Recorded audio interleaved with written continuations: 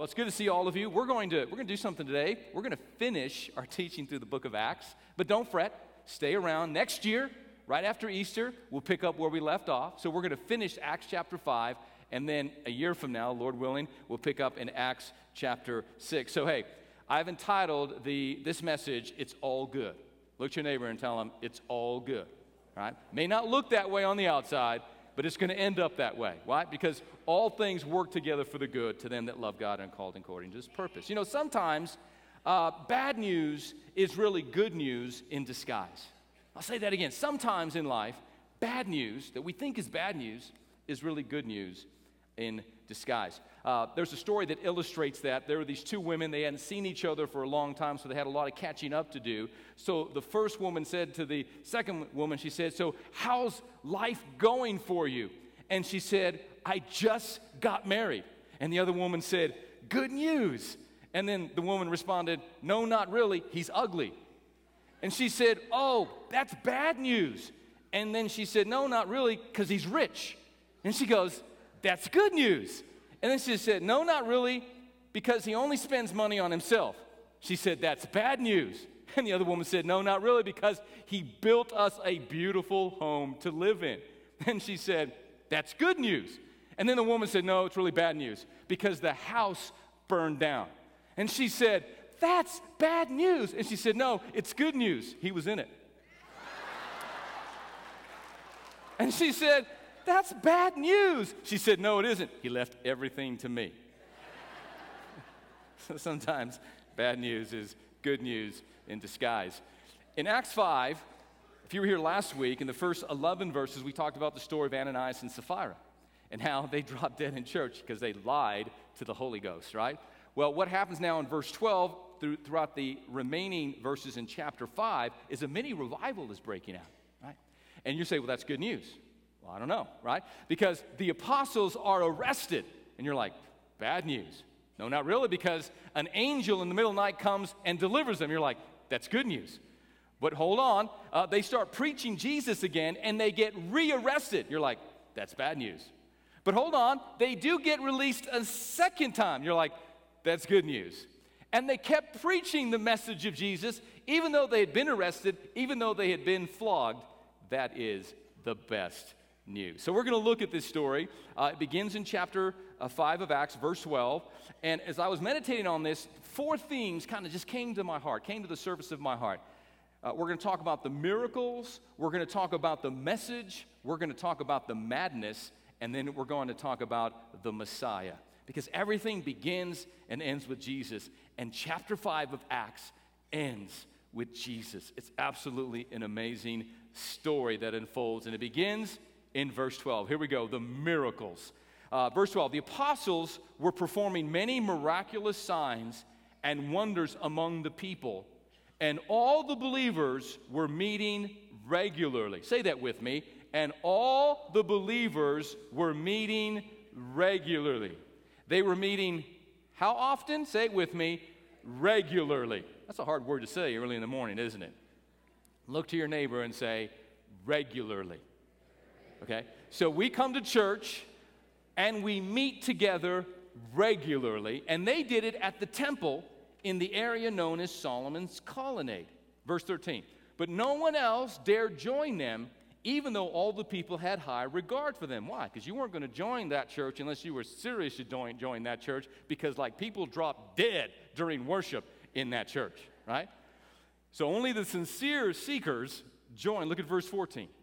Yet more and more people believed and were brought to the Lord, crowds of both men and women. What an exciting time. People were joining the church because they were joining themselves to Jesus. They were surrendering their life over to Jesus. Did you know last night, at the end of our Saturday night service, we baptized 28 people in our baptismal in Trinity Central. 28 people made a public profession of their faith in Christ. Did you know year to date, since the beginning of this year, we have water baptized 500 people. Come on, Trinity. That's something to be excited about. 500. Absolutely amazing. Verse 15. As a result of the apostles' work, sick people were brought out into the streets on beds and mats. Get this. so that Peter's shadow might fall across some of them as he went by. Can you imagine Peter, who just a couple of months earlier was denying that he even knew Jesus, ended up weeping and crying because he felt so bad, and yet Jesus restored Peter and picked Peter back up, and now Peter's standing strong in Jesus, not in his own strength, but in Jesus, and now he has so much of God in him, that his shadow is healing people. Now, you know you got a lot of God in you when your shadow touches somebody and they get blessed. I mean, that's awesome. Now, there's a guy in the Old Testament, a prophet Elisha. He had so much of God in him, after he died and was buried, right? He still had so much of God in his bones. He's already dead, right? In paradise. He had so much of God in his bones that they threw a dead soldier on the prophet's bones, and the dead man came to life. How would you like to be raising people from the dead even after you're long gone? Your bones are raising, God's using your bones to raise people from the dead. You see, we need to come to a place in our life where we have so much of Jesus that's oozing out of us, right? That even our shadow touches somebody and they get blessed by our shadow. Now, there are declarative and normative stories in Acts. A declarative story it's declared by Luke, inspired by the Holy Spirit to tell the story, but it doesn't become a norm. It's not something that now, from now on, people that have God in their life, their shadow heals people. How many know God can heal somebody through you any way he chooses? Usually it's by the spoken word, or lay hands on the sick and they shall recover, or ministering love, grace, and healing into someone's life. It's ultimately Jesus that's the healer, but he could use whatever he chooses to use. On this special occasion, and only on this special occasion, did he use Peter's shadow. Now, you have to clarify that, because if not, you'll have the first church of Peter's shadow that will start up in America. And then there'll be somebody inevitably on Christian television saying, "Send me your money, and I will bottle you up my shadow, and when you open, the shadow will heal you." And people are like, "Yeah, send me." Anyway, so you know what I'm talking about? How many know in the kingdom of God there are no gimmicks? There are no gimmicks, but just because some people try to peddle gimmicks, it doesn't mean that just because there are counterfeits out there, doesn't mean that the real doesn't exist. The real does exist, and here's what's real. Jesus is still healing people. Jesus is still setting people free. Jesus is still delivering people. Why? Because the Son of Man came that he might destroy the works of the devil, it says in 1 John. And then in Acts 10:38, it says how Jesus went about doing good, healing all that were oppressed of the devil. And it says in Hebrews chapter 13, verse 8, that Jesus Christ is the same yesterday, today, and forever. So whatever Jesus used to do, he can still do.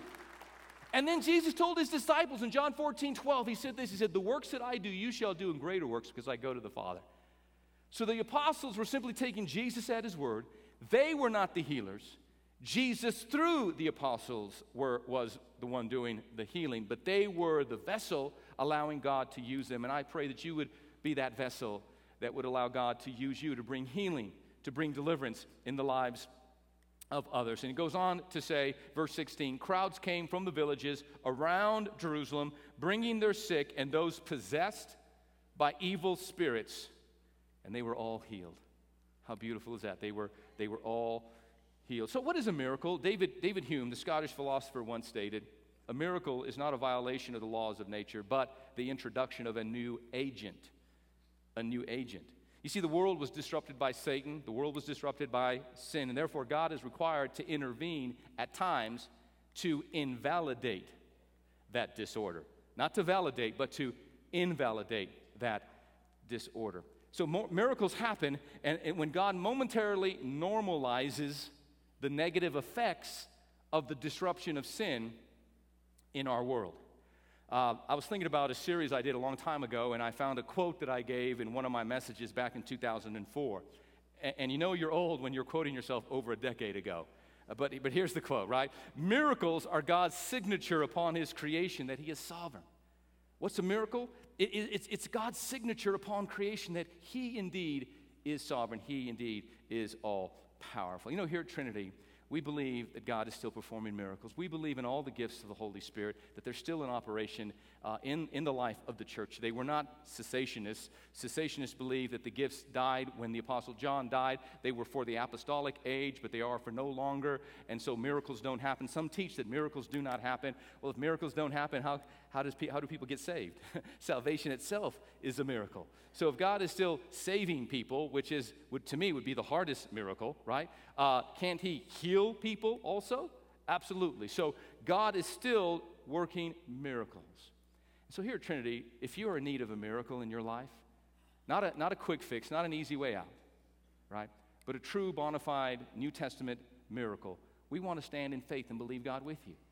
You see, if you've been diagnosed with terminal illness, we want to believe God that God can heal that cancer. We want to stand in faith with you as you walk through the process of healing, however God chooses to heal you through modern medicine or a divine miracle of healing. We want to stand and encourage you and believe God with you. You see, if your marriage is on life support and maybe it's on its last leg, we want to believe God with you that God can resurrect your marriage from that deathbed, that God can restore the years that the cankerworm hath eaten and the caterpillar hath eaten and the locust hath eaten. We want to believe God with you if you're going through financial struggles. We have life groups. We have ministry opportunities. We have freedom ministry. If you're battling addiction, we will roll up our sleeves and get in the trenches with you and trust God with you and believe God with you and rebuke and fight the enemy in your life that's trying to bring you down and see a breakthrough happen in your life. We're committed to that, and we believe in miracles. And granted, I know the last 34 years of walking with Jesus, usually the miracles that the Lord has worked in my life, they've always shown up in work clothes. What I mean by that is sometimes the miracles that God's brought into my life were the result of me changing my attitude and having a healthier mental attitude. Many times the miracles that God has performed in my life, they showed up by me having a better diet and exercising, being quick to forgive and not harboring an offense, or not living with ill will towards another, learning by God's grace how to manage stress, how to cast my care upon the Lord because he cares for me.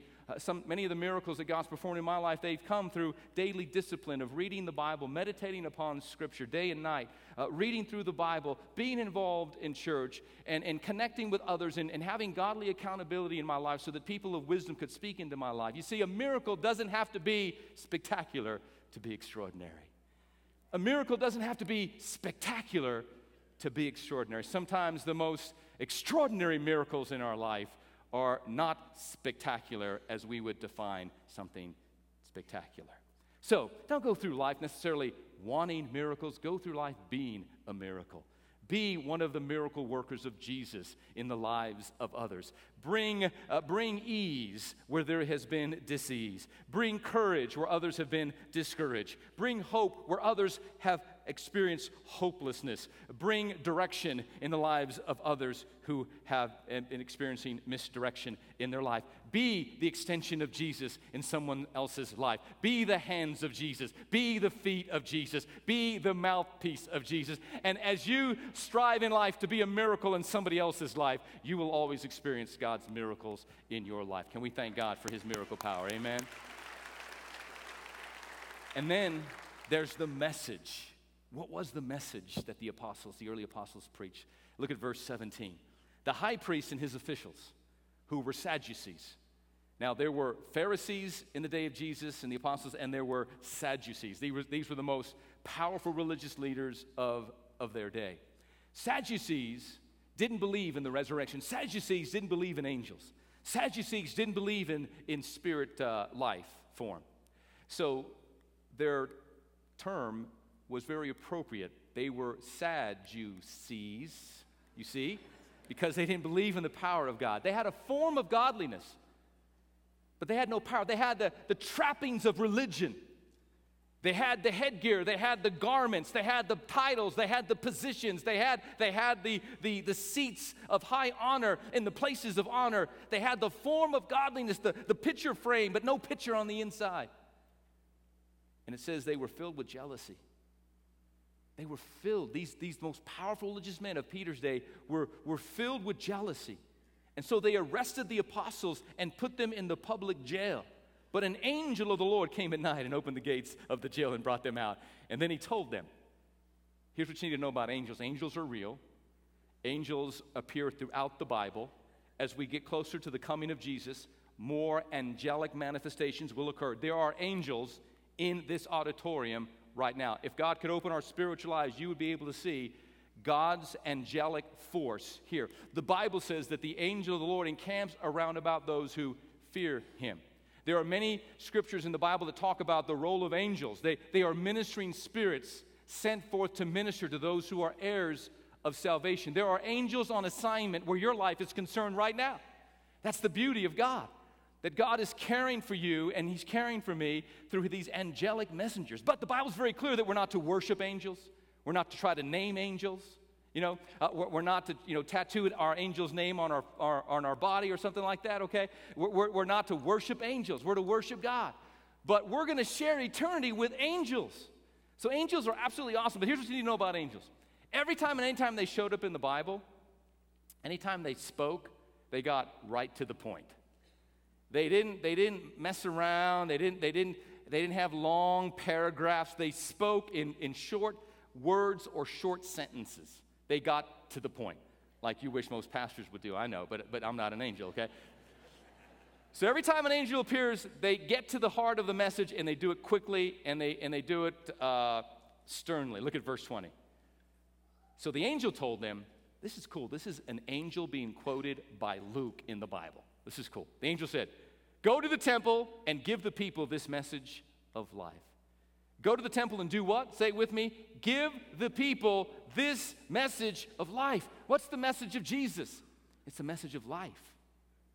In a world filled with death, in a world filled with decay, the message of Christianity, the message of the gospel is a message of life, the Zoe of God. Jesus said, I've come that you might have life and that you might have it more abundantly. You see, before you surrender your heart to Jesus, you don't have life. You're existing. All you are doing is surviving from day to day. But when we're introduced to the good news of Jesus Christ and we receive Messiah into our hearts and lives and we make Jesus the Lord of our life, we begin living. That's the first day of the rest of your life for all of eternity when you receive the life of God through Jesus. And that's the message. But here's something interesting. They were preaching the message of life, and the religious crowd wasn't happy with that. They were jealous of them. You know why so many people in our culture today attack Christianity and attack Christians? You know why? You know what it is? You know what's driving it at the end of the day? There are many pathologies into the evil, demented minds of unbelievers. And I was one of them till Jesus rescued me. You were one of them till He rescued you, right? One of the pathologies is jealousy. And the Bible says in the book of Proverbs that jealousy is as cruel as the grave. It's one of the seven deadly sins, jealousy. And it says they were jealous. Here are the most religiously powerful men of that day. They had positions of high power and authority. They could arrest people and kill people if they chose to, right? They had all the trappings of religion. They had all the titles, right? They had a cush life, and here they are, jealous of these ex-fishermen, these unlearned, untrained ex-fishermen. What drives the hostility against Christianity in America today is jealousy. You see, the world looks at you, and they want what you have, but they don't want what you have the way you have it. You see, they look at your life and they see there's something different about you. They see there's something different about your marriage. They see that you are actually experiencing true intimacy in your marriage. They see that your life is truly defined by this thing that eludes them called joy. They see that in your life you have genuine peace. And it doesn't mean that we're perfect. It doesn't mean that we have everything all together. But the Jesus factor in your life, in my life, makes all the difference in the world. And when the world looks at you and they see that you have something they don't have, and because they can't have it, because they don't want it the way you got it, they want the joy, they want the peace, they want the fulfillment, they want intimacy in marriage, but they don't want to have to go through Jesus. But the only way that you can have life, and the only way that you can have joy, and the only way that you can have peace, and the only way that you can have purpose in life is you have to come by way of the cross of Jesus Christ. That's the only way. But all that come to Him, He will in no wise cast out, and He is the way, the truth, and the life. And so the reality is they could have what you and I have, the love, the joy, the peace, the hope. They can have it because Jesus died for everyone. But they don't want it through Jesus. They want it without Jesus. But you can't have it without Jesus. So if they can't have what you have, then they want to tear down what you have. They want to assault what you have. Therein is the madness in our world, that our world has gone crazy. And our world is mad. And sometimes, because the world has there's what's called the course of this world. The prince and the power of the air is in charge of the course, the flow of this world, and everybody's going in this direction.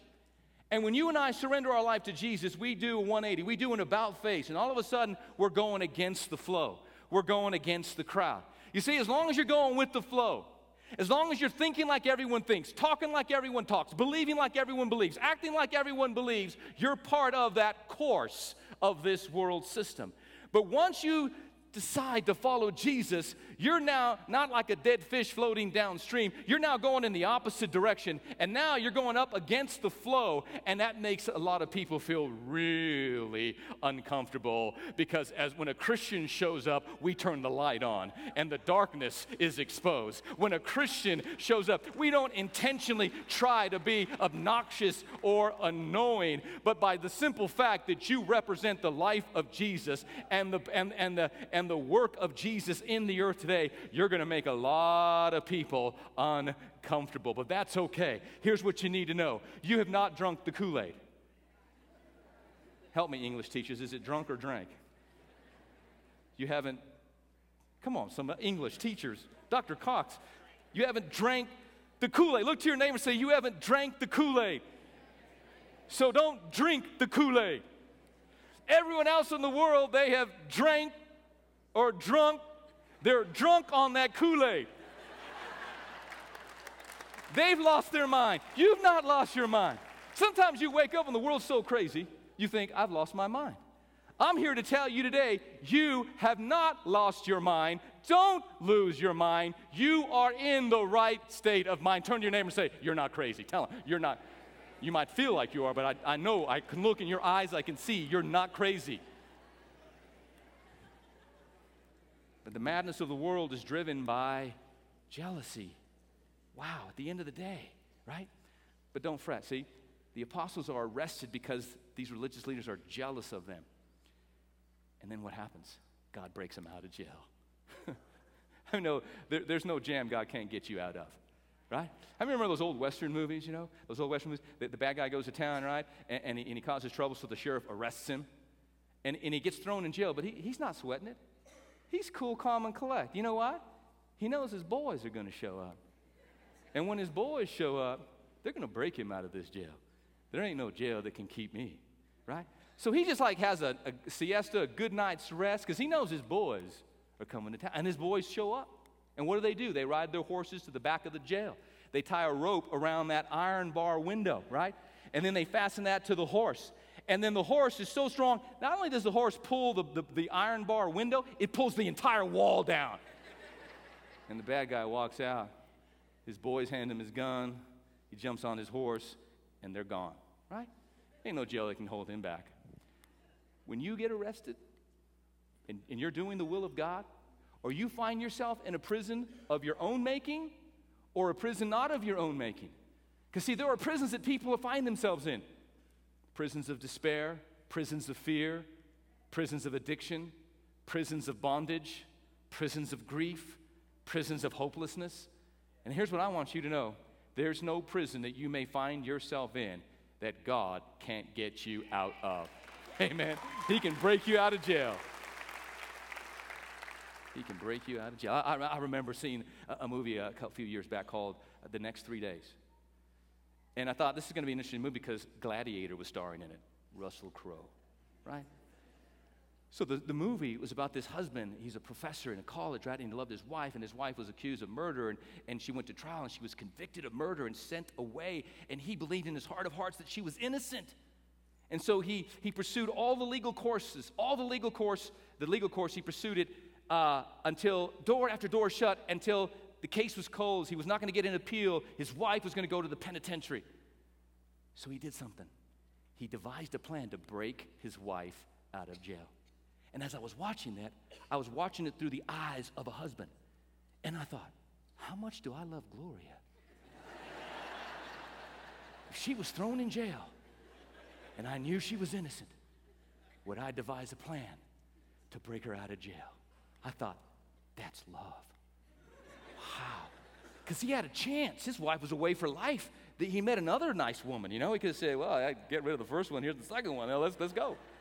But he didn't even give this second one like a second look, right? And then he realized they were going to transport her, and he had 3 days to break her out. Hence the title of the movie, Next 3 Days, right? And lo and behold, I won't tell you the story, right? But they end up in Venezuela together with their small son. What a love story. And I thought, the extremes that this man was willing to go through to get his wife back. And I thought, the extremes that God was willing to go through to get his church, to get his bride, to get you out of sin, out of bondage, so that you could be a part of his eternal kingdom forever and forever. He sent his only begotten son to bust you out of jail. Amen. Look at your neighbor and say, I'm free. And say, I'm going to stay free. I mean, if Jesus lets you out of prison, you don't want to go back to prison. Amen. Amen.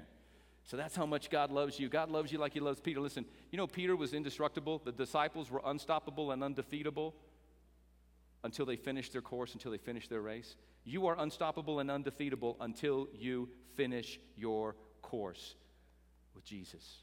You cannot be stopped. Turn to your neighbor and say, you can't be stopped. Come on. You can't be stopped. The only one that can stop you is yourself. You see, you and I can cut short the plan of God for our life. We can cut short our life even. We talked about that last week, right? But we don't want to do that. We want to stay on mission for Jesus. And as long as you and I are doing God's work, God's way, performing God's will, the devil cannot cheat you of one single day that's been allotted to you by the grace of God. So they were set free. Look at verse 21. So at daybreak, the apostles entered the temple, and as they were told, immediately began teaching. And when the high priest and his officials arrived, they convened the high council, the full assembly of elders of Israel, and then they sent for the apostles to be brought from the jail for trial. The Bible has humor in it, and Luke contains these details so that we can see that God has a sense of humor. Imagine all these big, overweight, religious guys. They put all their religious garb on, and they had like a big breakfast probably that morning, and they finally arrived early in the morning. They sat in their seats and said, okay, all right, bring the prisoners in. So that the jailer goes to get them, and when he comes back, they're gone. They're gone. So verse 23, he says, the jail was securely locked with the guards standing outside, but when we opened the gates, no one was there.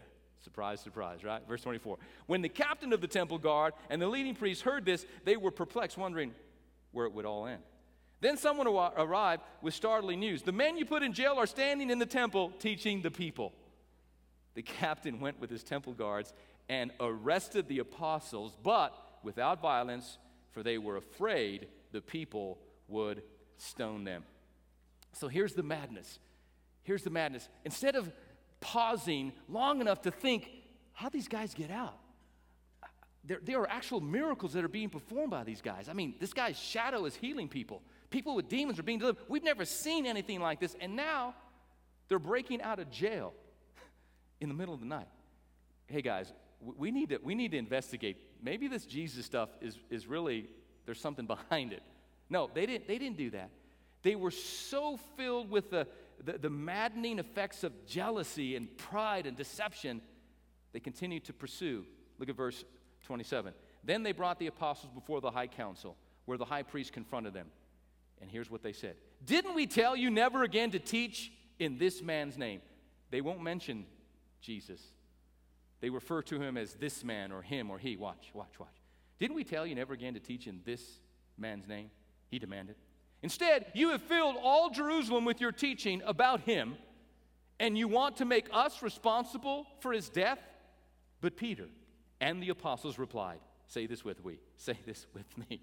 We must obey God rather than any human authority. And then he goes on to verse 30. The God of our ancestors raised Jesus. He said it. He didn't call him a him or an it or his. He called him by his name. And what's his name? The most powerful name. Say it with me. It's the name of Jesus. At the mention of that name, angels stand to attention. At the mention of that name, demons tremble in fear. Once again, what is that name? Jesus. how God of our ancestors raised Jesus from the dead after you killed him by hanging him on a cross. Then God put him in the place of honor at his right hand as Prince and Savior. Who is Jesus? Jesus is Prince and Savior. Say that with me. Prince and Savior. He did this so the people of Israel would repent of their sins and be forgiven.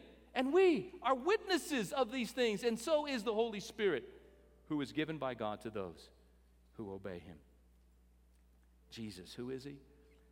You see, the Sadducees and the Pharisees, the religious leaders of Peter's day, they had mistaken the identity of who Jesus is. So many people in our world today mistake the identity of who Jesus is. Many people see him as a him or an it or a his. They see him as a good man, or they see him as a teacher. They see him as a philosopher. They see him as a prophet, but he's so much more than that. He is the Prince, and he is the Savior. Please do not mistake his identity. The apostles did not mistake the identity of who Jesus was and is and forever will be. How many of you ever had somebody mistake your identity? They thought you were somebody that you weren't. Anybody ever have somebody mistake your identity? Somebody thought you were somebody that you really weren't? You know, the other day I was at Market Street, and these two very nice ladies, they're getting ready to check out, right? And they looked at me and they smiled, and they said, "Hello, Jay." And I was in a hurry, and I kind of thought I knew who they were referring to. A personal friend of mine that used to be on staff here, one of our former associate pastors. And I just said hello, and I just kept walking. I'm not even going to get into that. I'm in a hurry. But the very next day, you know, there's an old saying, if someone calls you a donkey, ignore him. But if two more people call you a donkey, go buy a saddle. You know, that's all I'm saying. So the very next day, I'm like getting some tea, you know, at McAllister's. And there was this group of ladies, and one lady turned to me with a big smile on her face, very sweet, very nice. She goes, "Hi, Jay." I'm like, man, different lady, what's going on here? I said, this time I'm going to say something. I said, "I'm not Jay." "Oh, you're not Jasmine's father?" I'm like, no, I'm not Jasmine. No, Jasmine's a beautiful young woman. Her and Tanner were married on Friday. They're TCS graduates, and Jasmine's father, Pastor Jay, did the ceremony, and I was there, and I'm thinking the whole time, do I look like him? And I went home and I told my wife, I said, I wasn't going to mention anything, but like 2 days in a row, people have come up to me and they've called me Jay. She goes, "Really?" I said, "Yes." I said, "I don't look anything like him. I'm taller than him, number one. And then my wife thinks I'm better looking than him, number two." But people were mistaking my identity. What, just because two guys have dark hair and darker skin, do we all look alike? You know what I'm talking about? Hello, what's up? It's no fun when somebody mistakes you for somebody else. They got it wrong, right? Sometimes we even mistake our own identity. We're under the illusion that we're something that we're really not. I said sometimes we mistake our own identity, and we're under the illusion that we are something or someone that we really aren't. And it's not until we come in contact with our loving Heavenly Father and someone reminds us, you have your Father's eyes. You have your Father's eyes. I see your Father in you. Oh, I'm not talking about your earthly father. I'm talking about your Heavenly Father. And then you discover your true identity of who you are. Because until you know who Jesus is, you'll never know who you are. But when you and I discover who Jesus is, then we discover who we are in Christ. And we nail our identity once and for all. Come on, church. Can we thank God that we can know who we are in Christ? Oh. Verse 33. When they heard this, the high council was so furious, they decided to kill them. But one member, a Pharisee named Gamaliel, who was an expert in religious law, respected by all the people, stood up and he ordered that all the men be sent out of the council chamber for a while. Then he said to his colleagues, "Men of Israel, take care of what you are planning to do to these men. Some time ago, there was that fellow, Thaddeus, who pretended to be someone great. About 400 others joined him, but he was killed, and his followers went their various ways. The whole movement came to nothing. After him, at the time of the census, there was Judas of Galilee. He got people to follow him, but he was killed too, and all his followers were scattered. So here's my advice. Leave these men alone. Let them go. If they are planning and doing these things merely on their own, it will soon be overthrown. Everything that man is doing apart from God will one day be overthrown. But if it's from God, you will not be able to overthrow them. If you and I are doing God's work God's way, according to God's will, you cannot be overcome. They cannot overthrow us. You may even find yourselves fighting against God. You know, when people fight against you and you're on mission for Jesus, they're really not fighting against you, they're fighting against God. And how many know if God is for you, then who could be against you? And how many know in God you cannot be defeated? Shameless plug for next weekend Father's Day message, special message, okay, called the Underdog Principle. You're not going to want to miss it. The Underdog Principle. When the odds are against you, God is for you. I can't wait. Look at verse 40. Look at verse 40. The others accepted his advice. They called in the apostles, had them, what? Flogged. Say flogged. They beat him with a cat of nine tails, 40 stripes minus one, flogged. Then they ordered them never again to speak in the name of Jesus, and they let them go. The miracle, the message, the madness, the Messiah. Here's how it ends. Look at verses 41 and 42. The apostles left the high council complaining, moaning, griping, calling for their lawyers to file a lawsuit, talking about social injustice. No. The apostles left the high council, what? Excuse me, am I reading this right? They just got beaten for their faith. They were in prison and beaten for the faith, and they leave how? Rejoicing that God had counted them worthy to suffer disgrace for the name of Jesus. In verse 42, let's read this out loud together. And every day in the temple and from house to house, they continued to teach and preach this message. Jesus is the Messiah. Say it with me again. Jesus is the Messiah. One more time, church.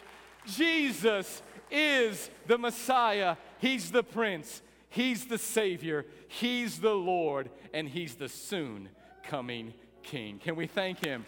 Can we thank Him? We thank you, Lord. We love you today. Every head bowed, every eye closed. Lord, help us today. Help us when we are misunderstood, our identity is mistaken, when people come against us because of our faith and love for you. Help us, God, when we at times may endure suffering and persecution for Christ's sake. Help us, Lord, to respond even as the disciples responded. Help us to rejoice. Help us, Lord, not to hate our enemies, but to love them, to kill them with kindness, to heap coals of fire upon their head as we respond the Jesus way. I pray, Lord, that your Spirit would now speak to the hearts of each and every one that's here.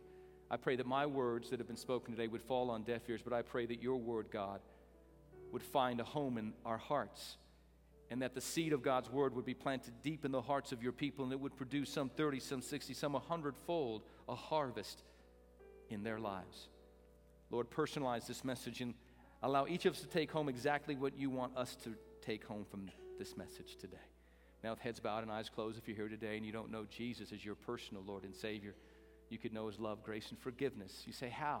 By simply opening up your heart and inviting the Prince and Savior into your life. You say, how do I do that? The Bible says if you'll confess with your mouth the Lord Jesus and believe in your heart God raised Him from the dead, you will be saved. So say this prayer out loud with the rest of us. Say it with your own mouth. Mean it from your own heart. Dear God in heaven, I know I'm a sinner in need of a Savior. There's only one Savior. His name is Jesus. I call upon you, Jesus. I ask you now, come into my heart. Come into my life. Be my Lord and be my Savior. In Jesus' name, amen and amen. Can we thank the Lord together, church family?